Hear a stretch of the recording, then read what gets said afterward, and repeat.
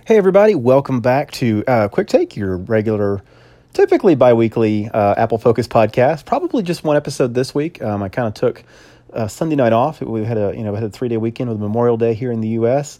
I hope everybody had a great 3-day weekend. I went out and took my 7-year-old son to see Solo, the new Star Wars movie, and this isn't a movie review podcast, but I enjoyed it. But it is definitely a movie with a lot of issues, and it's been interesting to see how that movie has severely underperformed at the box office, and lots of speculation about what Lucasfilm and Disney will take away from that. But you didn't tune in here to find out about my thoughts on Star Wars. We want to talk a little bit about Apple, and of course we're coming up to one of the big times on Apple's yearly calendar, and that is because next week Apple is hosting the Worldwide Developers Conference. This is the thing that they do every summer. It's a conference, as the name implies. It's focused largely around developers. And we'll talk a little bit about some things we might expect to see, some things we might not expect to see, that sort of thing. I did want to continue a little bit of follow-up on my AirPods. If you've listened to the past couple of episodes, you know that I had actually been a Beats X user as far as my earbuds since early in 2017. But just recently, as those have started to bite the dust, I picked up a pair of AirPods finally, and it's been really interesting. I'm loving the thing. It's one of those things, I knew a lot about the AirPods before getting them because I follow Apple closely, and it's just an interest, it's a hobby of mine. And I knew a lot of the pros and cons of the AirPods. I had a really good idea of what I would love about them, what I wouldn't like so much. And all that is proven to be exactly right on. But one of the things that you always heard from people that had AirPods that just love the things. And I'm finding that to be true, despite of the fact that there are some definite negatives. I was thinking about it earlier. I feel, going back to Star Wars a bit, I feel the same way about the AirPods as I do about Star Wars The Force Awakens, which is that, there's a lot of issues with it. On paper, there's some definite negatives, and yet I just love the darn thing. So I feel that way about that Star Wars film, and I feel that way about the AirPods. Just love them. Again, the biggest downsides are you've got to do something with them when you take them out of your ear. They can't dangle from your neck like the Beats X can, or like with the wired Apple AirPods that kind of run them through my shirt and they could just kind of dangle there. But I just love them. They sound great. They fit great in my ears. I know that's an issue for some people. Now that I've had them for a longer period of time, it's been interesting to kind of observe a few things.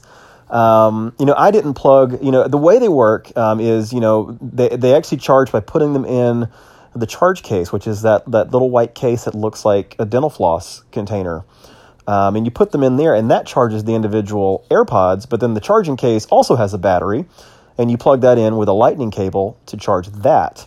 I think what the stated charge times are is that you can get up to 5 hours, of playback, once you take the AirPods out, if you were to listen to them continuously, and that the pack itself holds up to 24 hours of battery. And I didn't plug the charge case in a single time over the weekend, and I was able to listen all weekend long without any issues. Now, I wasn't using them nearly as heavily over the weekend as I do throughout the week, but I still thought that was kind of a nice thing. I plugged it in at my desk at work when I got to work on Tuesday, and just kind of went from there. A couple of interesting things. The thing that is mind-blowing about the AirPods is that, they're providing, synced sound across two separate things. So there's no wire. So when it's providing sound, you've got these two distinct things that it's just automatically, magically, through the power of Bluetooth and the W1 chip and the iPhone, it's just making all that sound happen completely synchronized, or at least so synchronized that your brain can't tell the difference. Sometimes I'll put the AirPods in, and I'll hear, whichever one I put in first, I'll hear the little chirp that it's in, and it knows it's ready to play. It's connected to my phone, and I'll hit play, and I'll hear it start in one before the other. And it's not annoying, but it is noticeable sometimes that you can notice that. This morning, for the first time, I put them in, and I had both of them in, and I was only hearing sound out of one. And that's the only time so far that's happened. And I think I just hit pause and hit play again, and they were playing out of both again. So it was like for a moment it thought that I just had one in. So that was interesting. But definitely loving the AirPods, and excited to continue using them. And hopefully they will last a very long time. They seem to. I've got friends that have had them for over a year now, and they're still going strong for them. So, but that's been a thing for me in the past. Is I use my earbuds a ton. I'm a pretty heavy user of them, and so longevity and durability is something that I look for, and hopefully we'll find satisfactory over time with the AirPods. Another thing that happened this week is Apple had updates for iOS, watchOS, tvOS. We finally got to iOS 11.4, and that brought a couple of long-awaited features, things that were announced at last year's Worldwide Developers Conference and are just now coming finally right at the finish line, right before this year's WWDC kicks off. And that is messages in the cloud. And this was one of the things that excited a lot of people, myself included, when Apple announced it, and they just had a ton of trouble delivering it for whatever reason. But it leverages iCloud to sync your full message history across all your Apple devices. So that you don't have that issue where you log into one device, you go to the Messages app on one device and it's got some conversations there, and you go to a different one and it's got different ones. It can also save space by offloading photos and other attachments to iCloud, because especially for people on older devices with small, people that had like the 16 gigabyte devices, the iMessage data would take up a huge chunk of that. And fortunately, way too late, honestly, Apple finally started shipping entry-level devices with no fewer than 32 gigabytes, but still it's nice to offload some of that content to a place where you don't have to worry about the space so much. And the other big thing that Apple finally brought to its devices with these updates is AirPlay 2. AirPlay, of course, is the technology which allows you to take the audio and or video from an Apple device like an iPhone and send it somewhere else. So one of the most frequent places you might send it is to an Apple TV. So you start streaming something on your iPhone and you can just press the AirPlay button and send it over to your Apple TV. Well, AirPlay 2, is the first real big revision to the AirPlay format. And one of the big things it promised was the ability to wirelessly send audio to multiple devices simultaneously. And you might think this shouldn't be too big of a deal because, as I was just mentioning, Apple does this essentially with the AirPods, but for some reason getting it to other devices proved to be a bigger challenge for Apple. And this was particularly troubling because that was one of the main selling features that Apple advertised for the HomePod, the wireless Siri-enabled speaker that Apple announced last year and finally delivered earlier this year. And so you could have two HomePods in the same room, and they would become, a stereo pair, or you could have HomePods in different rooms in the house and send audio to both of them. And it was a little embarrassing that Apple shipped the HomePod without that feature ready to go. So that feature is now there. So now when you go into the audio share sheet, where you're choosing what device to send audio to, it's got, instead of choosing, just a single one, it's now got like a little circle next to multiple devices if you have them. So you could kind of, almost like checking the box, choose which devices you want to send it to. So certainly better late than never, but, definitely some of these things, I hope Apple does a better job of setting the right expectations for itself. They seem to have had some challenges in the last couple of years with delivering things when they kind of promised they would deliver them. So hopefully they'll do better about that. That's one of the big rumors for this year's developer conference, actually, is that, rather than saying that all the new features they're going to announce for their operating systems will come out, right when the operating system releases in the fall, that they're going to kind of maybe stagger some of those throughout the year. And that might be a good thing, maybe set better expectations and be able to hit your delivery targets a little better. That would be nice for sure.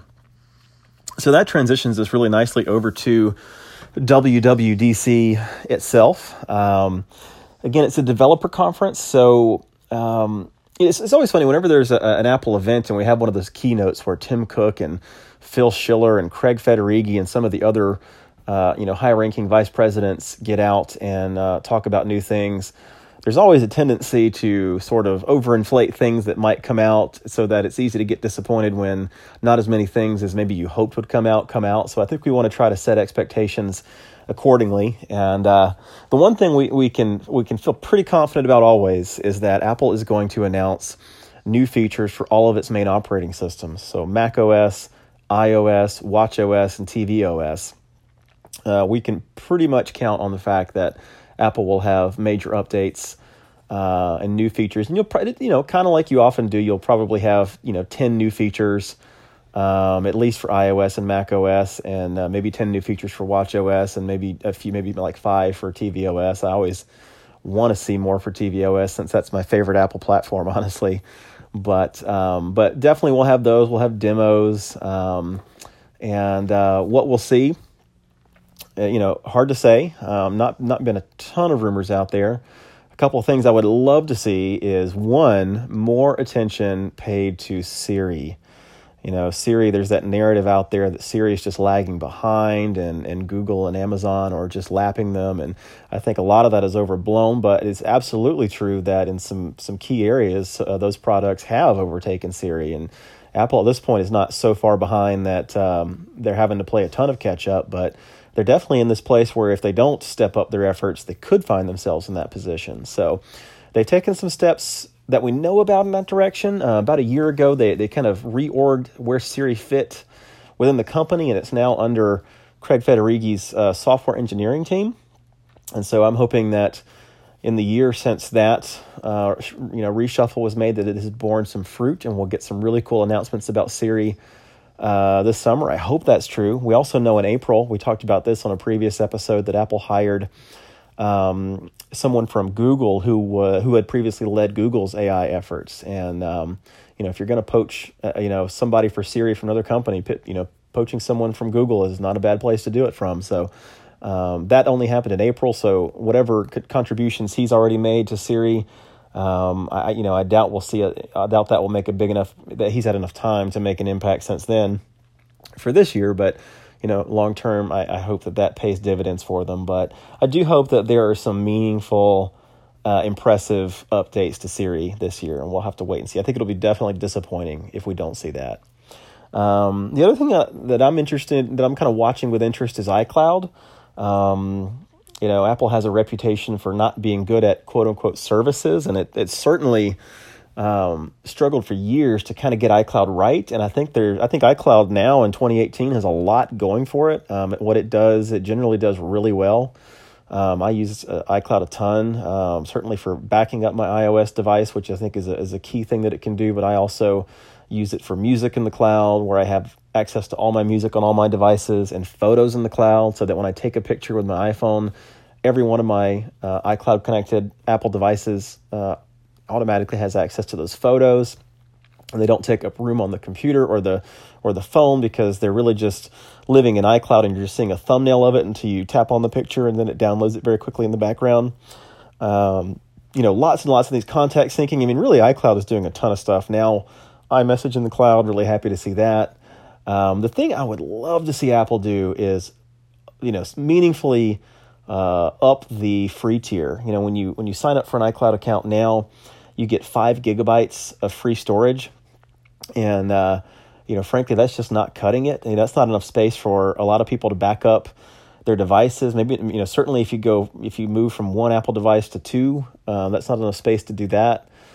So I'd love to see Apple update that free tier to maybe 20 gigabytes. That'd be fantastic. I should maybe do a whole show on this if I haven't. I need to look back at the archives and see if I have. But I'm a big believer in upgrading to a paid iCloud storage tier.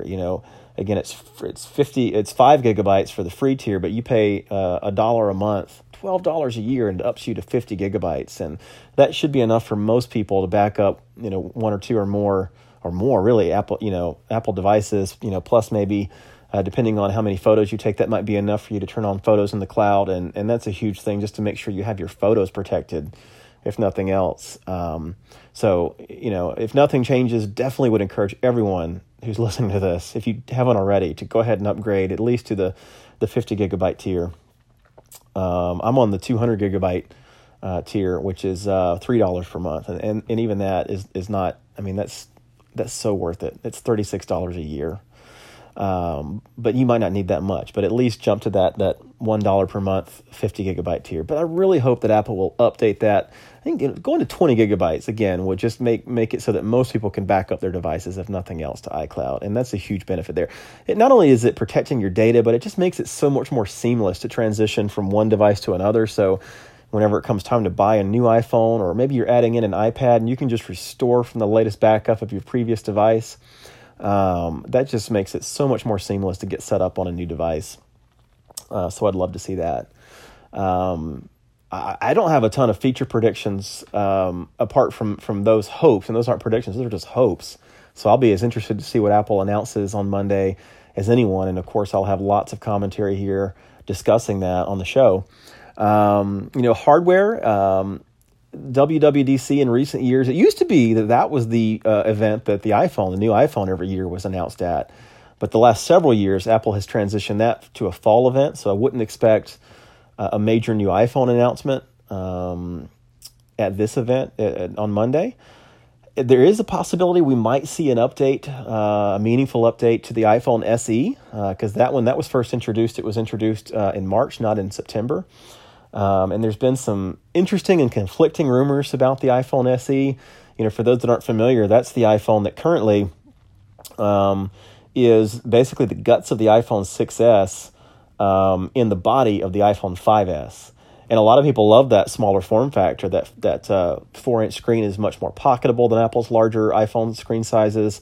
And it's a much less expensive way to get into an iPhone, because they start at $399 for a 32 gigabyte iPhone that runs the latest iOS and is a great little phone. But it's definitely time for a significant update to it. It was first announced in 2016. But what form will that update come? Will they still keep the iPhone 5S form factor and just put newer, faster guts and a better camera in it? That's certainly a possibility.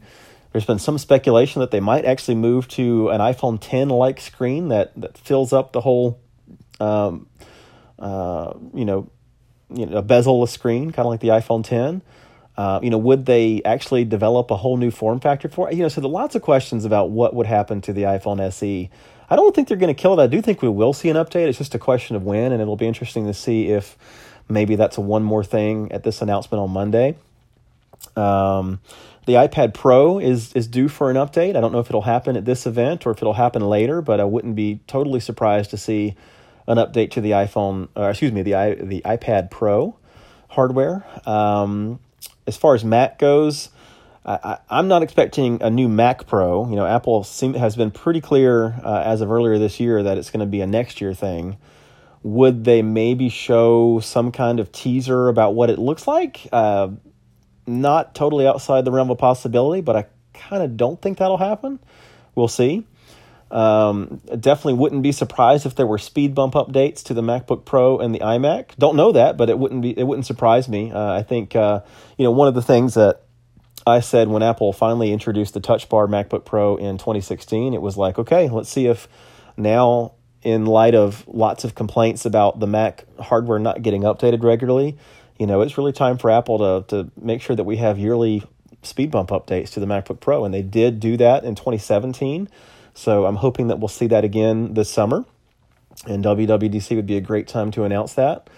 Boy, I would love to see Apple do something with the Mac Mini. It's really gotten time where they either need to kill that product off or update it, because it is so long in the tooth right now that something's got to happen with it. And I don't know what that is. I mean, when I dream about the Mac Mini, I would love to see a Mac Mini that's the size of an Apple TV. That would just be fantastic. And I don't know if thermally that's possible with the Intel processors. So, there's been lots of rumors, and we've talked about this on the show about how Apple might be thinking about introducing ARM-based processors in the Mac lines.